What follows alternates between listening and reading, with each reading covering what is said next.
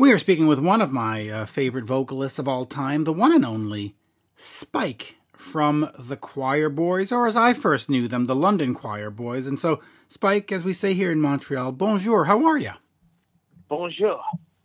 You're in Canada. Yes, in Montreal, and I have seen you here twice at the Rialto and at the Théâtre Outremont, and I don't believe you've been here more than twice, or if you did, I missed it, unfortunately. Well, Canada, yeah. I have been many, many, many times because my son is Canadian, and he lives in Hamilton now. Oh, wow. And my grandson lives there as well. So I was there for a long time in Toronto, and we've still got a cottage on Lake Huron in Grand Bend. Oh, wow. Well, good. Yeah. That means you're going to come visit, which means you can... Canada. You can, when you visit, you can call up a couple of the clubs and do a couple of acoustic gigs and just make it a working vacation. I'm all down for that. Well, see, on the 12th, I was due to go out, and then, but with the route, I mean, I was exempt because I could get in for the being, through my son and everything, and my grandson, but the quarantine thing wasn't prepared right or something, so I wasn't allowed to go. So I was devastated. Oh, wow. Because when we were on tour in America, mm-hmm. just before we'd been to America, then Australia, then back to America, and then we were on tour, and then it all hit when I think we were in New Orleans, and then it hit, and then we were due to go up to New York and everywhere like that, and we were like going. All the shows were sold out, but there was getting less and less people there, so it was really weird. So it was like, and then what I was planning on doing was staying in Canada for 3 weeks after, because we were due to go to Canada after the last leg of the American tour and do 4 shows in Canada, and everything had to be cancelled, and then I was going to stay for 3 weeks with my son and grandson, but obviously, so I was really pissed off about the whole COVID thing. Yeah, I can imagine. I couldn't go, basically. So, Well, but anyway. Well, hopefully we'll get you there. They wouldn't let me in August either. God. Now, there's some nice bars in Grand Bend as well. I could have just got up and played a few acoustic songs. Yeah, and then drive out to Montreal, have some of our food, because the restaurants in Montreal are unbeatable.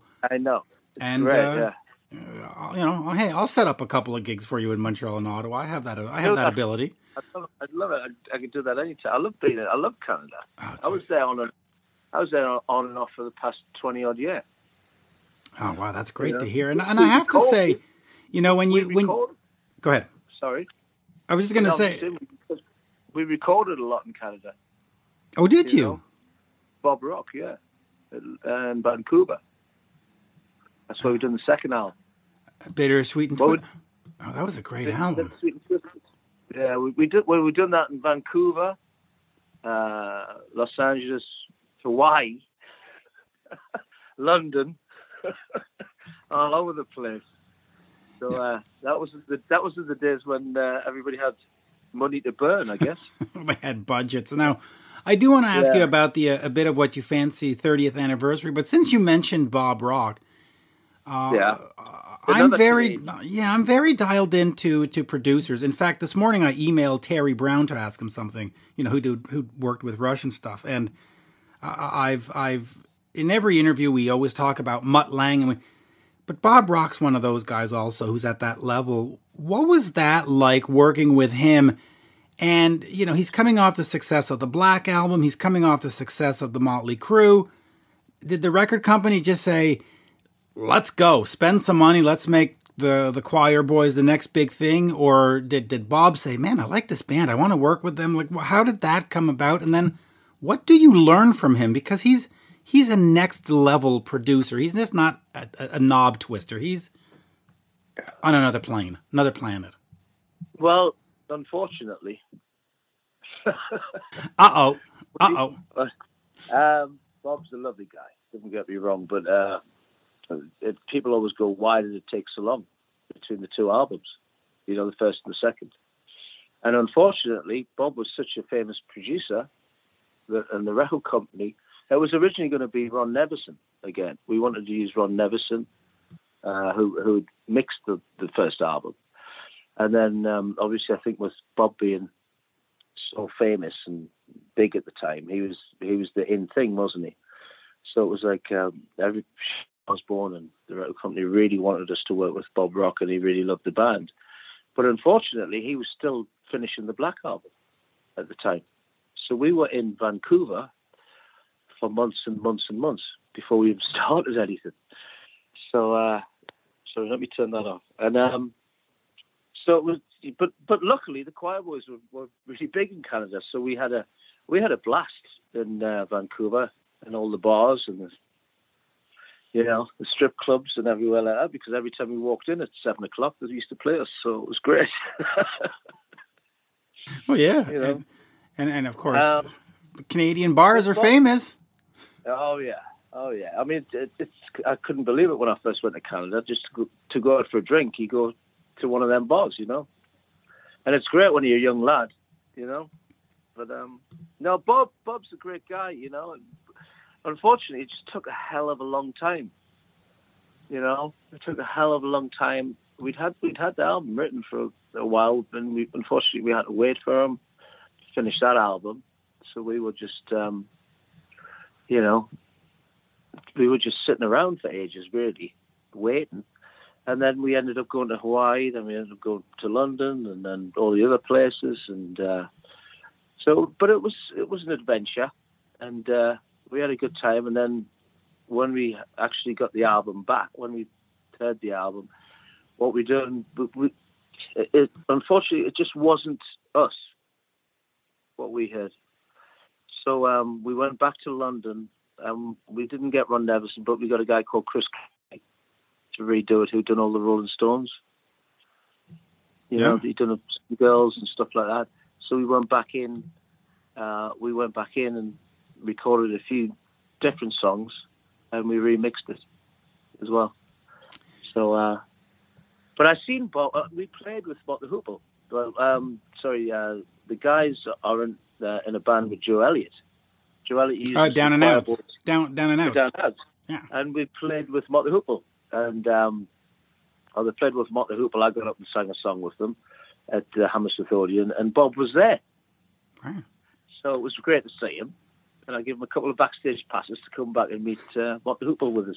So, see, it all works out. Yeah.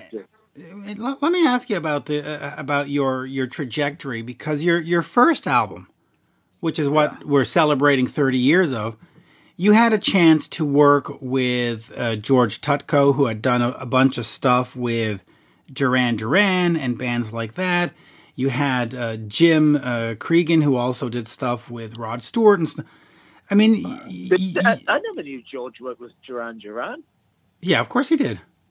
Did he? Yeah, on Arena. Oh, do you know what? That's so funny, because I've just remembered now, because I'm playing on Wednesday the 15th in Newcastle, my hometown, with Andy Taylor.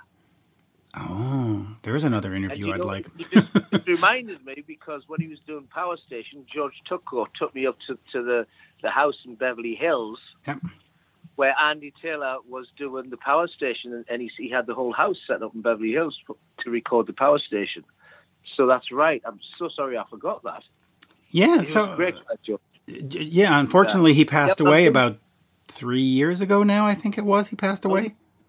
But really? You're kidding me. No. George passed away. Oh, it's such a shame. He was a lovely guy. He really was. And the reason I know is there's a band, of course, called Great White. Obviously, you know Great White. They had an album that came out in 2014 or something, and George did the mix on it. And the Great White guys told me later on he passed away. So he passed away in... Isn't that strange? Nobody told me. I know that I'm not on the internet that much, but nobody has even mentioned that to me. And it's like, because when the choir Boys stopped for a while, he'd done that band God's Hotel with me. He'd done the first demos with me as well. So me and George, were always good part. We just totally lost touch. The last thing I heard was he moved to Nashville. Yeah, and while I'm looking it up here, it says George Tutko, engineer, lengthy list of rock and credits, blah, blah, blah. Bob Dylan, John Mellencamp, passed away in his home on March 8th, 2015 in Nashville, Tennessee. 6 years ago. Wow. And I've spoken to Jim Cregan a lot. We've never... That's such a shame. Yeah, because he was brilliant when he engineered some. I mean, listen, all the guys you've worked with are brilliant on their own level, and well, that's one of the things that I want to ask about in terms of working with Jim and working with George and working with Bob. How much have these guys affected your sound, or were you always just the choir boys and they just had to capture it, or did these guys get in there and say, "Let's mold you, let's fix this, let's"? Well, I think the major thing that happened was people forget that the choir, before we got our record deal, the choir boys, or the Queer Boys, as we were first known, right?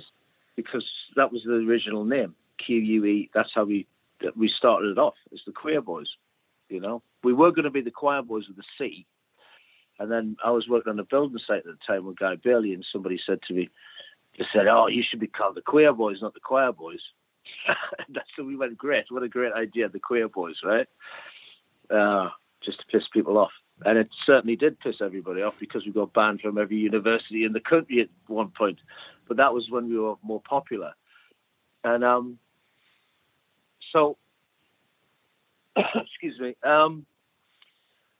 I've lost my train of thought. What was you saying? Well, you were talking about the name and how you got banned from universities.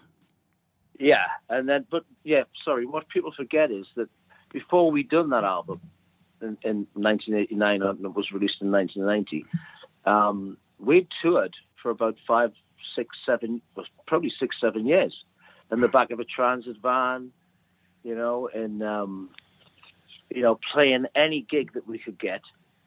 I mean, I feel sorry for young bands now because that's how you learn your apprenticeship. You know what I mean? Of doing all them shows, and we played with so many. We played with a lot of punk bands. We played with any gigs that we could get, we would do. And that's how. So we'd been on tour that entire time. But the major thing is like what you were saying about George and Jim Cregan. We'd been through a succession of drummers, right?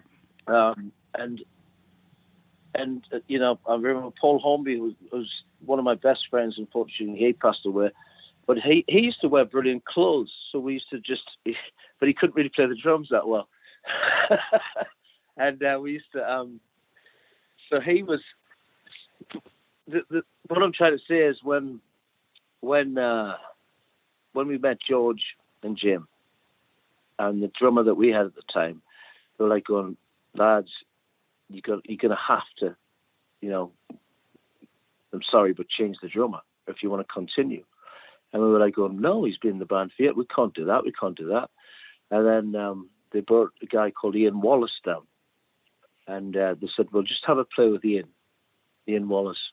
And Ian Wallace had played with Bob Dylan and everybody. And I'm not kidding. It was like an experience of like, when you play pool with somebody who's really bad and you play a lot better. Yep. And yeah. It took the band to a different level. It really did. Well, I'm just looking at Ian Wallace's pedigree. I mean, you look at Eric Clapton, Alvin Lee, yes, Crosby, Stills, Nash, Lindsey Buckingham, Steve Marriott. You just go, I think this guy might be good. I know. But we didn't understand. We were just kids, man. We didn't understand all that at the time, and so it was like. I guess that's what. If you count up all the drummers in the choir, I counted them all up, and there was about 27 of them. Over the years that we had. Still less than LA Guns. Rudy Richmond, our last the Choir Boys drummer who played on Bittersweet and Twisted. Rudy Richmond lives in Canada as well. See, it's a great place he met his wife on the Choir Boys tour bus in Canada. See, so that's the way to do it now. Now, on that first album, because, first of all, I don't know how I ended up buying it. Probably by watching videos on Much Music, and I just liked it But talk to me about a little bit about because you really captured lightning in a bottle when you hear 7 O'Clock, Man on the Loose, Whipping Boy, Sex Party, Hey You, and it just keeps going. It's like a hit parade. Were these songs that you had on those 6-7 years that you gently massaged through the process on stage? Well, yeah, something like 7 O'Clock. Right. I mean, 7 O'Clock, I Don't Love You Anymore. A lot of the songs, were the first songs that me and Guy Bailey wrote together. And I must admit that when we did go to do the album and we were in rehearsal, and Jim Cregan said, he says, you know what? He says, the one thing that song's missing is a chorus. And we never ever had that chorus. We never had, it's 7 O'Clock. We never ever played that. And if you listen to the early demos or whatever, the chorus is not on. And then one day I says, what do you mean? There's no chorus? Because we like to keep, me and Guy used to like to keep everything very simple. And he says, no, you know, they'll change it. Could you just try and write it? And I just went in the other room and I went, well, I picked up the guitar and says, hey, what about this? You know, it's 7 O'Clock. And that's how it came about. And it's that quick. You know what I mean? Well, so there is, it's always good to write with, you know, to have people's other ideas, I guess, when you're young, because you're so headstrong, aren't you? Yeah. You know? But it worked out. Now, there's so much to talk about in the history of the band, from, you know, working with Ron Nevison, who, of course, UFO, and Sharon managed you. But I want to know about this 30th anniversary edition, because when I saw it on the internet, I bought it right away. And in fact, you can't see it because we're not on Zoom, but you can hear it. I have it right next to me. It is brilliant. Okay. It is absolutely brilliant. I mean, I forget how much I paid for it, 20 pounds or whatever the hell it was. But so worth it. So incredibly worth it. And it says, of course, totally re-recorded and reloaded. Talk to me about that, because, I mean, obviously, there's probably some record company stuff, or you can't get the rights, so you just re-record. I mean, it's probably something like that. I mean, that's sort of why people re-record. But when you get in there... I think it was a very similar idea to what... Because the guys play with Joe Elliott all the time. They re-recorded their albums, you know. Of course. And, you know, you can't... To try and get in touch with EMI Polydor anymore, that we were on Polydor. It was Polydor Phonogram. I can't remember now. It's such a long time ago. But that was the idea, to re-record it and then own the rights again, and not really go away from what it originally sounded. You know, that was the whole idea, because everybody else was doing it. You know. Well, by the way, Sharon Osbourne re-recorded Ozzy's albums as well, so it was always like, she always said, "Remember to do that later on." So it was, you know. Well, you should. It's the smart thing to do. Yeah. Yeah, I mean, and at least we own it now. For a fan, it's nice to get the current lineup doing this, but you know, there is always the chance that it doesn't sound as good as. But this one's kicking ass. I mean, it really sounds great. So just quickly talk to me about that. When you get in there to re-record it, do you start off with the mentality of, okay, we just got to make it sound like the original, or do you just sort of say, listen, we've been playing these songs for 30 years. This guitar part's better here. This drum feels better here. Let's just make it a new version. What was the sort of the working orders as you started on recording this? That's what we said. Let's just do how it sounds, basically.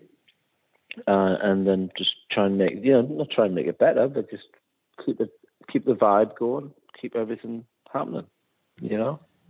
Hello? Yeah, I'm here. How do you approach it as the singer, knowing that you've now got a new band behind you? There's a new drummer, a new bass player.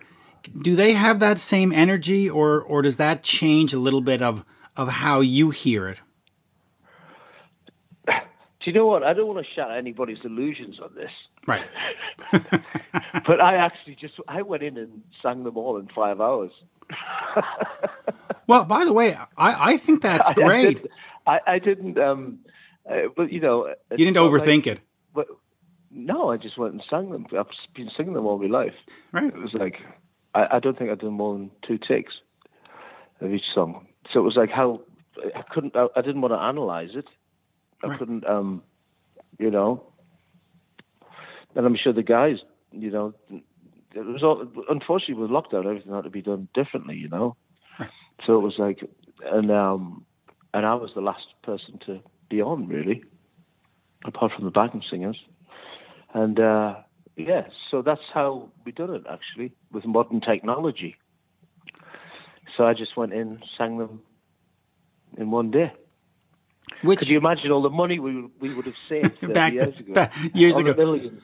But you know, you look at some of the classic albums and you hear the stories of Led Zeppelin or Black Sabbath or in my case Poison. Yeah. These bands that record their albums in 12 hours. You know, the debut album was done in 9 hours, and you know, 50 years later, still sounds great. But the thing is, it's true. When we done the first album, you know, when we were in the studio, they were basically all done in one take. You know, and it was like, let's do another. But everybody's trying to get more out of you, and we're like going, well, the first one's good enough. And honestly, a lot of them it was like that, and it was just, and plus to get any of the band out of the Rainbow was really hard work. So we were just having a good time, you know. And, but you see, that's it. You got to capture vibe. You know, somebody yesterday, you know, as Charlie Watts passed away, somebody was pointing out that one of the songs started in a 110 tempo and finished off in a 155. And in this day and age, they would go Pro Tool that and auto tune it and fix it and get it all. But that's what gives songs charm. That's what it's supposed to be. You know, it's funny when that auto tune came out, because when I know it's even out now. And I was in the studio once, and they were saying, "Oh, try this, sing out a tune." And I was singing out, and they were like, "Going, you can't. If I sing out a tune, you can't fix my voice. Apparently, it splits into so many different, you know, things on the computer that you can't auto-tune it. It's really weird." But can you imagine? You must have to have a really. I mean, imagine if auto-tune existed in the 60s. I mean, Ozzy would be awful. David Coverdale would be awful. Stephen Pearcy, Jack Russell, all your charm would be stripped. I know. I mean, when I listened back to when I had the first Choirboys album, I mean, I was like, oh my God, I sound exhausted, you know. But it was like, I probably was at the time. See? And as a reviewer, I would take your exhaustion and say, he sings with a sense of urgency. That's what I would say. Yeah. I mean, it was such a wonderful thing to sing with the Water Sisters and all, you know, and have a real orchestra and all that stuff. It was incredible. You know, I was speaking to like Sid, who was the leader of the orchestra, was like this guy called Sid, and he'd worked with Frank Sinatra and all this, and you were like going, "Oh my God!" You know, a lad from Newcastle, you know, you're going like, "This is incredible to work with all these people in the brass and the brass sections that we had and all that type of stuff." It was wonderful. Personally, I prefer to do it like that. When I've done the solo, other records that I've done, I prefer to go in on tape and do it the old-fashioned way. That's how I done the Frankie Miller album that I done, and. But it, you know, a lot of people say, "Oh, you can't tell the difference. You can't tell this, can't tell that." But I can, because I'm old.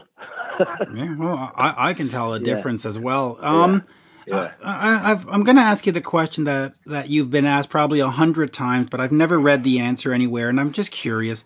You were the London Choirboys to me. Why did we drop London? And I know you've probably been asked this 1,000 times, but I've never heard your answer. Well, the reason was when we went to America, right?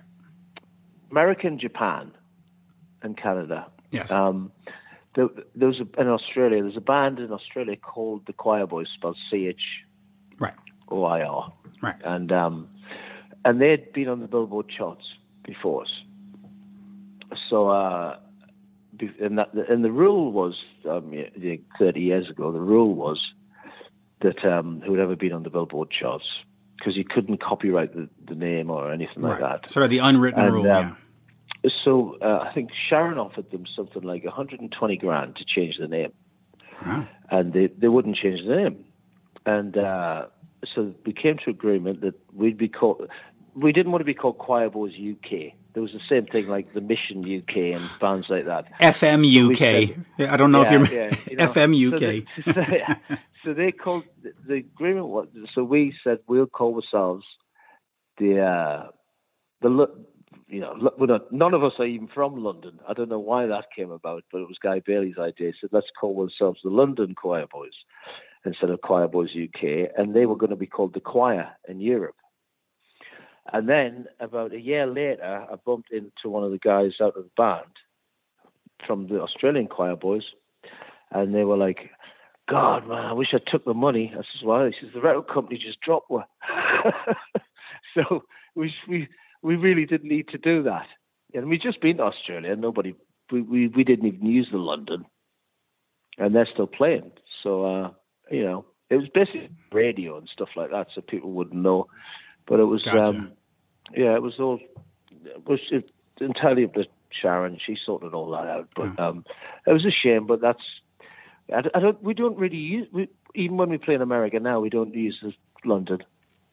When we've been back and done the rock cruises and everything, it's just the Choir Boys now. I know, but I'm old and I bought the first album, and I still call you the London Choir Boys. Well, and that's good, yeah. And I'm looking at the 30th anniversary right in front of me, the new version, and it seems naked without the London there.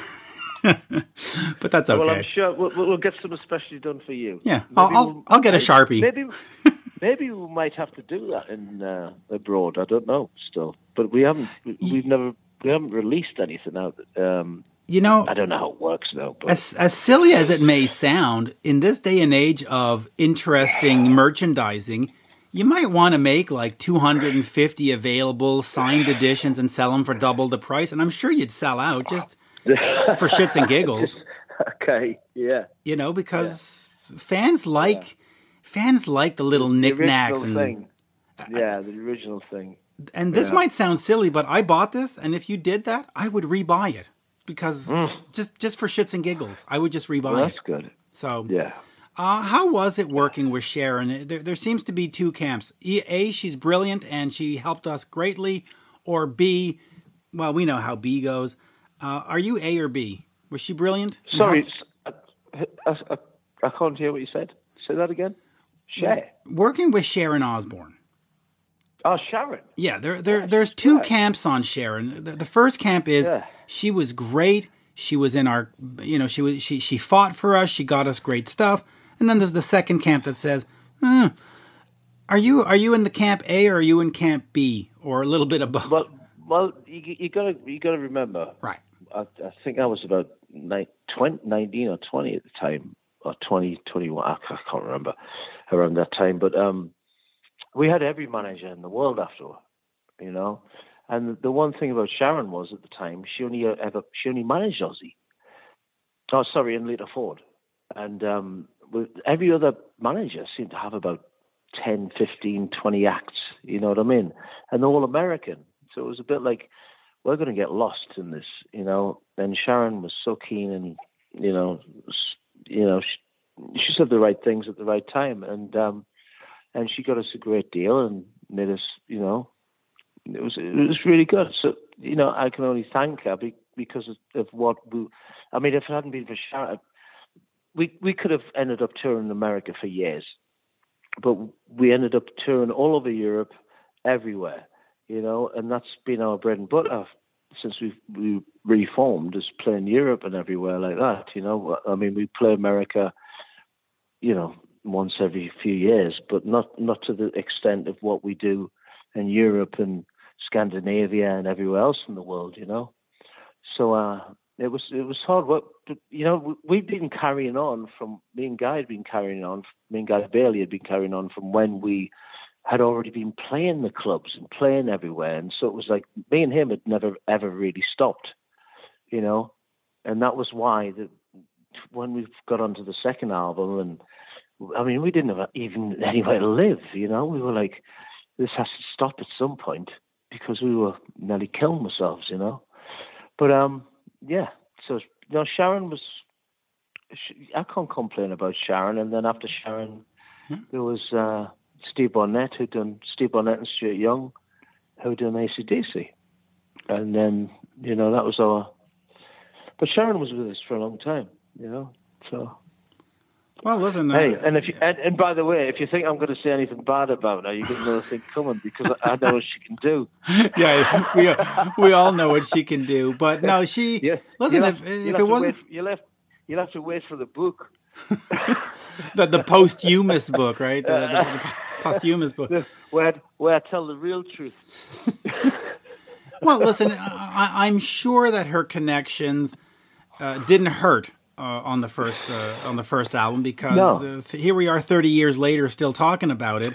Well, and do you know what? We were on tour in America. Yeah. And one thing I'll never forget, we were on tour with LA Guns in America, and in them days you didn't have mobile phones, and I used to call home every 2 or 3 times a week. And my dad said to me, he says, the Rolling Stones are playing St. James's Park, which is in Newcastle, where I'm from. And I was like, you're kidding me? And I was like, oh, we're on tour in America around that time. So I rang up Sharon. I said, Sharon, hey, could you have a look to see if we could play with the Rolling Stones at St. James's Park? Because that would be my dream come true. Because, you were huge football fans in Newcastle, And she pulled it off, man. She pulled it off. We were playing in New York. We flew in from New York. And we were there for 2 days. Flew straight back on, played with the Rolling Stones.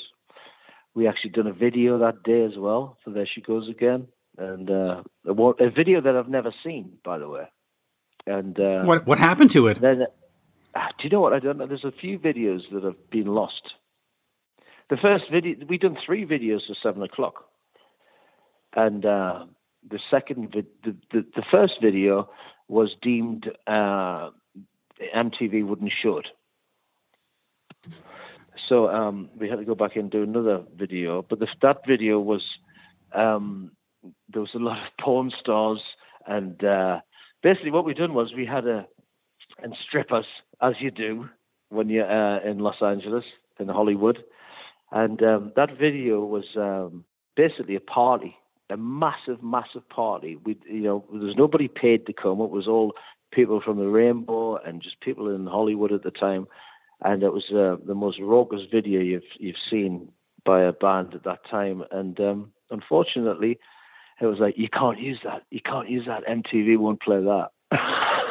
But fast forward to 2021, and if you're looking for some new product to put out, the video collection is...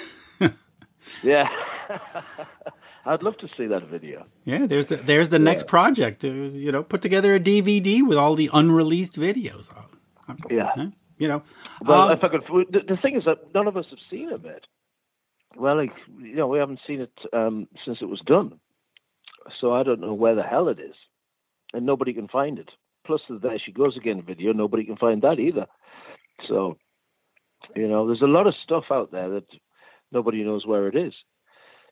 It's amazing. So, lost in the EMI vaults. Last album, Amazing Disgrace, came out in 2019. Another great record with a great sound. Where are we in terms of new records? Because every time you put one out, it's just a moment of joy. So lockdown and not touring probably slows the process down a bit. But yeah, do we see something in 2022, perhaps? I would think so. I mean, the thing is, we've been pretty good at releasing stuff quite frequently over the past few years, and it's just the Choir Boys tour so much. It's so hard to get stuff in, And then, but when we do it, it doesn't take long, and it's very. I mean, the last time we did it at Rockfield, which is a wonderful studio where obviously.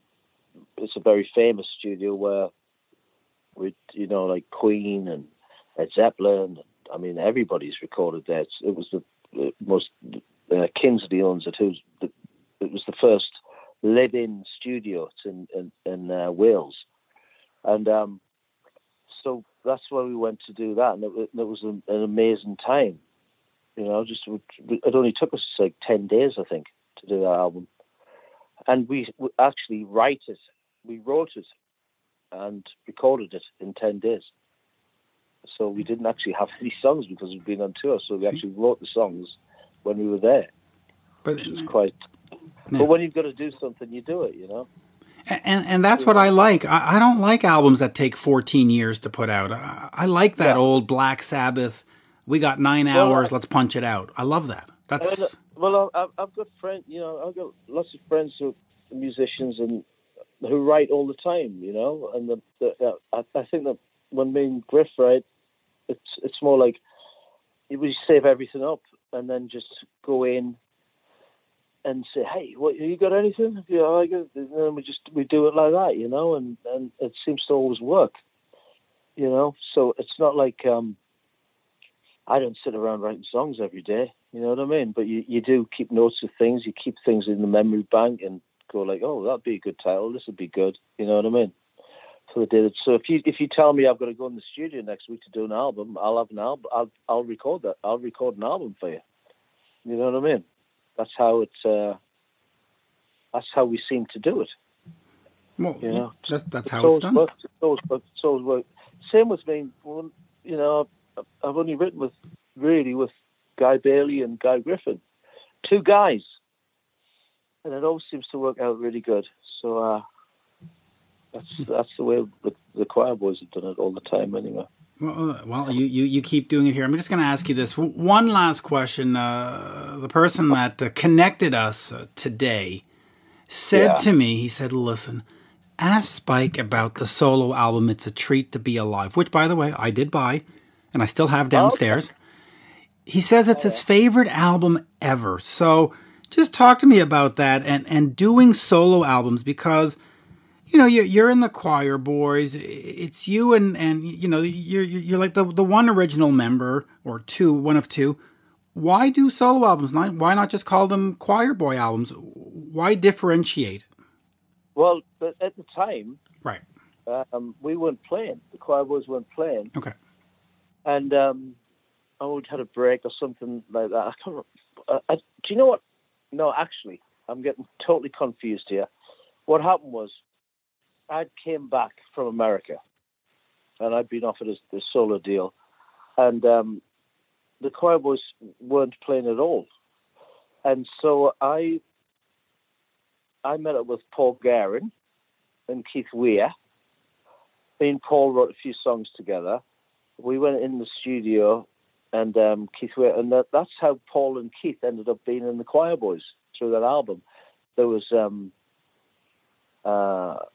So that's how they ended up touring with us and being in the Choir Boys through my solo album. And Michael Lee was playing on the drums, who ended up playing in the Choir Boys, who played with Page and Plant and Little Angels and everybody. And it was great. That was done in Newcastle at a studio, and we it was such a great. We all got on so well that when the Choir Boys. Reformed and everything. That was the band that we used after This Is Rock and Roll. So that's how it all came about. Well, it Paul and Keith paid dividends because band's sounding good and that album's good. That's how it all came about, actually. Yeah. I will end on this. I interviewed Bonnie Tyler about a month ago. Are you kidding me? That's brilliant. Oh, she was great. she was great.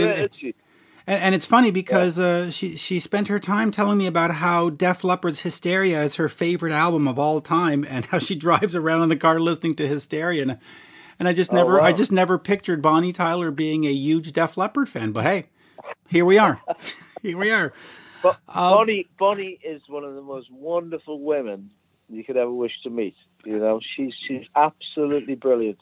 It was funny because when we done the duet together, we done the duet on 100% Pure Frankie Miller. Yep, Fortune. Dedicated to Andy Fraser. Let's not forget. Well, Andy Fraser played on it. Yep.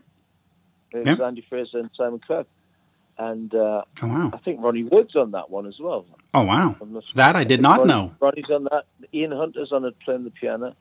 Oh wow. I think. Well, and it was funny because when I first done the song, I took it to my mum, when the first the first copy of it, and I says, hey Mum, what do you think of this? I says, because my mum didn't realize who Simon Kirke was, or Andy Fraser, or she barely knew who Ronnie Wood was, or she never, she didn't know who Ian Hunter was, but she knew who Bonnie Tyler was. And I says, Mum, have a listen to this.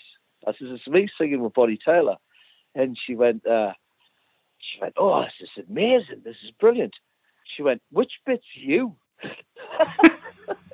That's funny. And you know what? When I went back mixing Tony, I was getting a bit confused as well at certain points. But listen, it's a great sounding song. It's like do you know what, that song is played at more weddings in the UK than I think that Robbie Williams' Angels at the minute. It's a very popular song that everybody plays at the weddings all the time. And I've just been on tour from lockdown. Yep. I went out and played some acoustic shows with me and a friend of mine, Chris Alman. Yeah. To limited audiences because of the lockdown, where you have to sit at a table and everything like that. And I've been playing that song every night, and it is the most simplest but most beautifulest song that anybody could wish to hear. It's so wonderful, and it was such an honor to have her sing it with me. Yeah, and I'll remind folks, go to YouTube right now and find Spike doing Fortune featuring Bonnie Tyler, and it's on Bonnie Tyler's official YouTube, and I'm sure you can just find it another. Yeah. But I posted that link on my socials and I shared it with folks, and the response I got was, "Wow, didn't know this existed. Absolutely fantastic. This is thank you for sharing," and people loved it. The reaction was all positive. It's such a shame that album wasn't promoted properly, because it was. I think it's one of the best sounding, and it's all songs by Frankie Miller. Yeah, and but it's songs that nobody had ever heard.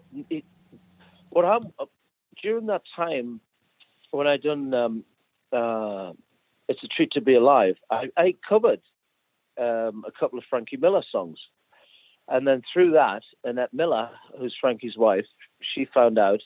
And then she started coming to Choir Boys shows. We became really good friends. And she said, I've got like about 300-400 songs that Frankie has never released.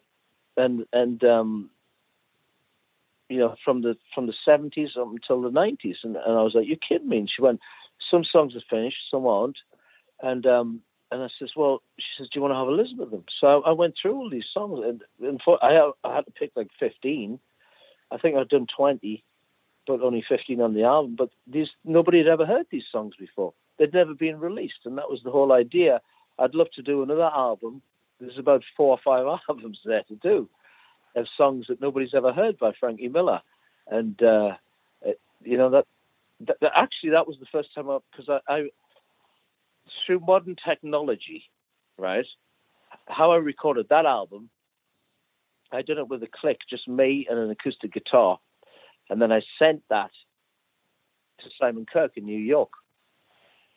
And he played the drums on it. And I got them back. And then I sent that off to Andy Fraser in Los Angeles. And he played the bass on it. And it was the first time in 40 years they played together. And it was such a shame, because we were actually going to tour this. We played live at Sweden Rock. Sorry, I'm digressing, but I'm just saying that how we done that album it was through modern technology that we all played. Everybody just sent me the stuff back on the computer, and then what I done was I went into Rockfield Studios and I took it all off the computer and put it all. And at this point, the phone connection dropped, but let's get Spike right back on the phone and let's continue this conversation. Yep. What happened was, we decided, I got offered to do, so it was going to be Simon Kirke. Mm-hmm. What happened was, it was originally, Frankie's band was called Frankie Miller's Full House. So Luke Morley from Thunder played on the album. Ronnie Wood played on it. Hold on. Luke Morley plays on this? Yeah, he played. Damn. On it. Yeah. And Luke then Morley is one of the most underrated guitarists in the history of rock. That motherfucker can Yeah. play. Oh, he's brilliant. I'm playing with Luke on in a couple of weeks. Thunder's one of my favorite bands of all time, and Yeah, no, you don't hear a lot of know, Canadians say that, but such a great band. I actually got up to sing with them in Canada. Really? Luke's one of my oldest friends. I'm playing with him on the 15th of September in Newcastle for a Teenage Cancer Trust with Andy Taylor from Duran Duran, and we're doing a gig there. But so what happened was when I released the album, the guy who runs Sweden Rock, he asked if we would do a show in Sweden Rock, and so at the time, Simon Kirk, Andy Fraser, Luke Morley, and Mark, who's the piano player in Magnum, that was the band. But then we had this whole, we were going to do Sweden Rock and then 12 shows around it in the UK and Europe. And unfortunately, 2 weeks before the Sweden Rock show, Andy Fraser died. So we had to get a stand-in bass, but we were like, should we continue the tour on it? And we said, let's just do Sweden Rock in one show in England. And Luke Morley played, and actually, can you hear me? Hello? Yes, I can absolutely hear you. Oh, sorry. Yeah, and so what we done was, luckily, it was all filmed. The recording of it, the rehearsals of everything, like a documentary, and the Live at Sweden Rock is going to come out at the end of the year. So it's called Spike's Free House instead of Frankie Miller's Full House, because we're playing half free songs. So we do like My Brother Jake, all the free hits, All Right Now, everything like that, and then we do half Frankie Miller because it was, because it was going to be two members of Free for the first time in 40 years.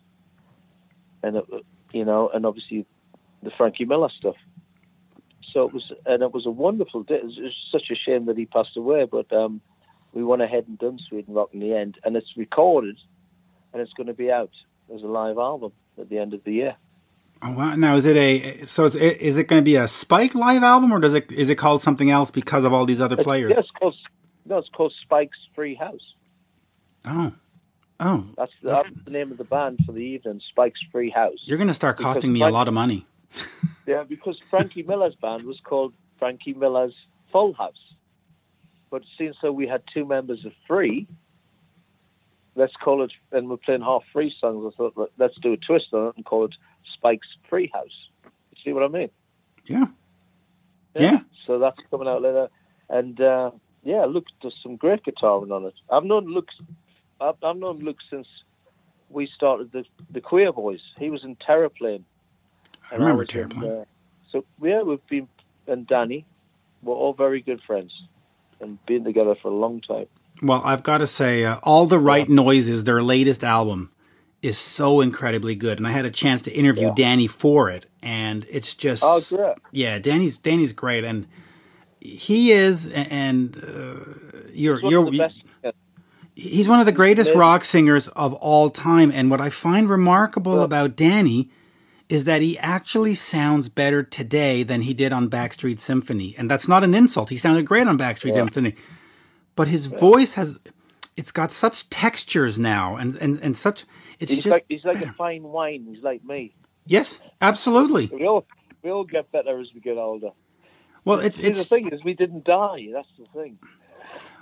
And you know what? I think part of what it is with UK bands is that you didn't spend your time like a lot of the American 80s bands screaming at the top of your lungs and hitting octaves that were off the chart. You always sort of kept it in check, and I think your voice is preserved because of it, because you all sound great as you've gotten older. There's a lot of bands out there now that detune and do all that stuff, and I was like, the day that I detune, then I'm packing in. It's like, keep it, Chuck Berry, Mick Jagger doesn't detune, you know what I mean? You got to keep it going like that. I can't see it. If it was up to, if that happened to me, then I'd just pack in, Yeah. But But no, I love Sundial. We've played so many shows together over the years. You know, they've got up and played with us. Well, I've got up and sang with them, and we've done a lot of things together. And on Wednesday, the 15th of September, I'm playing with Luke acoustically, and then Andy Taylor from Duran Duran's doing a gig for Teenage Cancer Trust in Newcastle at Wyland Brewery. So put that out there. Oh, that I'll put out there. And I've actually interviewed Luke once, and it was for, I guess it was the Rip It Out album, or I guess it was the last one before this one. Right. But feel free to give Andy Taylor my number, because I'd love to interview him. Only met him once in 2005, I guess it was. Of course I will. I'll see him in a couple of weeks. I'll get his number now. Oh, or whatever. Yeah, well, I'd love to interview him. That would be great. And by the way, I just ordered your 100% pure Frankie Miller. There you go. Okay. It says, according to Amazon, it says estimated delivery September 8th. So there you go. I took the time to put my money where my mouth is, and I bought the son of a gun. So there you go. I hope you enjoy it. Some of the songs, don't care. I'll enjoy it. But I would love to do another album of that. It's so cool. And I'll tell you why I'll enjoy it. Because for me, it's all about the voice. You know, I love Joe Elliott. I love Spike. I love Danny Bowes. I love Steve Lee of Gothard. If it's got the voice, regardless of the music behind it, it can have a million mistakes. If the voice is there, I'm in. Have you never listened to Frankie Miller? Well, of course, in passing, like everybody else, you see it on TV. Yeah, but I don't have Frankie Miller a collection at home. He is one of the greatest singers of all time. He's Rod Stewart's favorite singer. Well, Rod is. Rod Stewart goes. He's the greatest singer of all time, and I think that Danny. I think everybody if you're a singer, everybody goes. He was one of the greatest singers of all time. I'm going to have to go spend more attention to him, because I've heard the name in passing, and I've seen it in movies and TV, but I've never sort of sat down and studied. Plus he's also one of the greatest songs. He wrote so many songs for country. Unfortunately, Frankie had a brain hemorrhage, right? And that's why I ended up doing this album, because Frankie can't really talk anymore, and he can't sing anymore, and that's the reason that I done the album. He's still alive, and everybody can't sing anymore. So it was such an honor for me to get for Annette to say, "Hey, would you like to do this?